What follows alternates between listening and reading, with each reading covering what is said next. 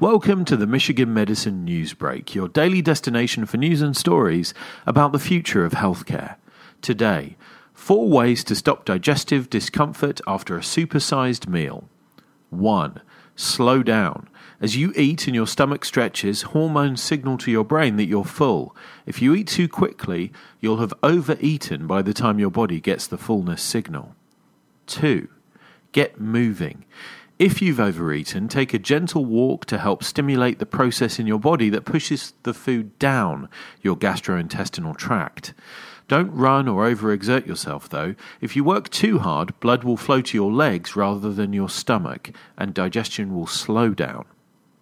3. No napping. As much as a quick cat nap after a big meal seems like a good idea, it's not. If you lie down with your stomach stuffed, food can more easily work its way up your digestive tract rather than down. And finally, 4. Avoid bubbles. Have you ever been offered a glass of soda to settle your stomach? Just say no. Carbonated beverages add to the bloated feeling and add more gas that your body needs to expel. For more stories like this, visit michiganhealthblog.org.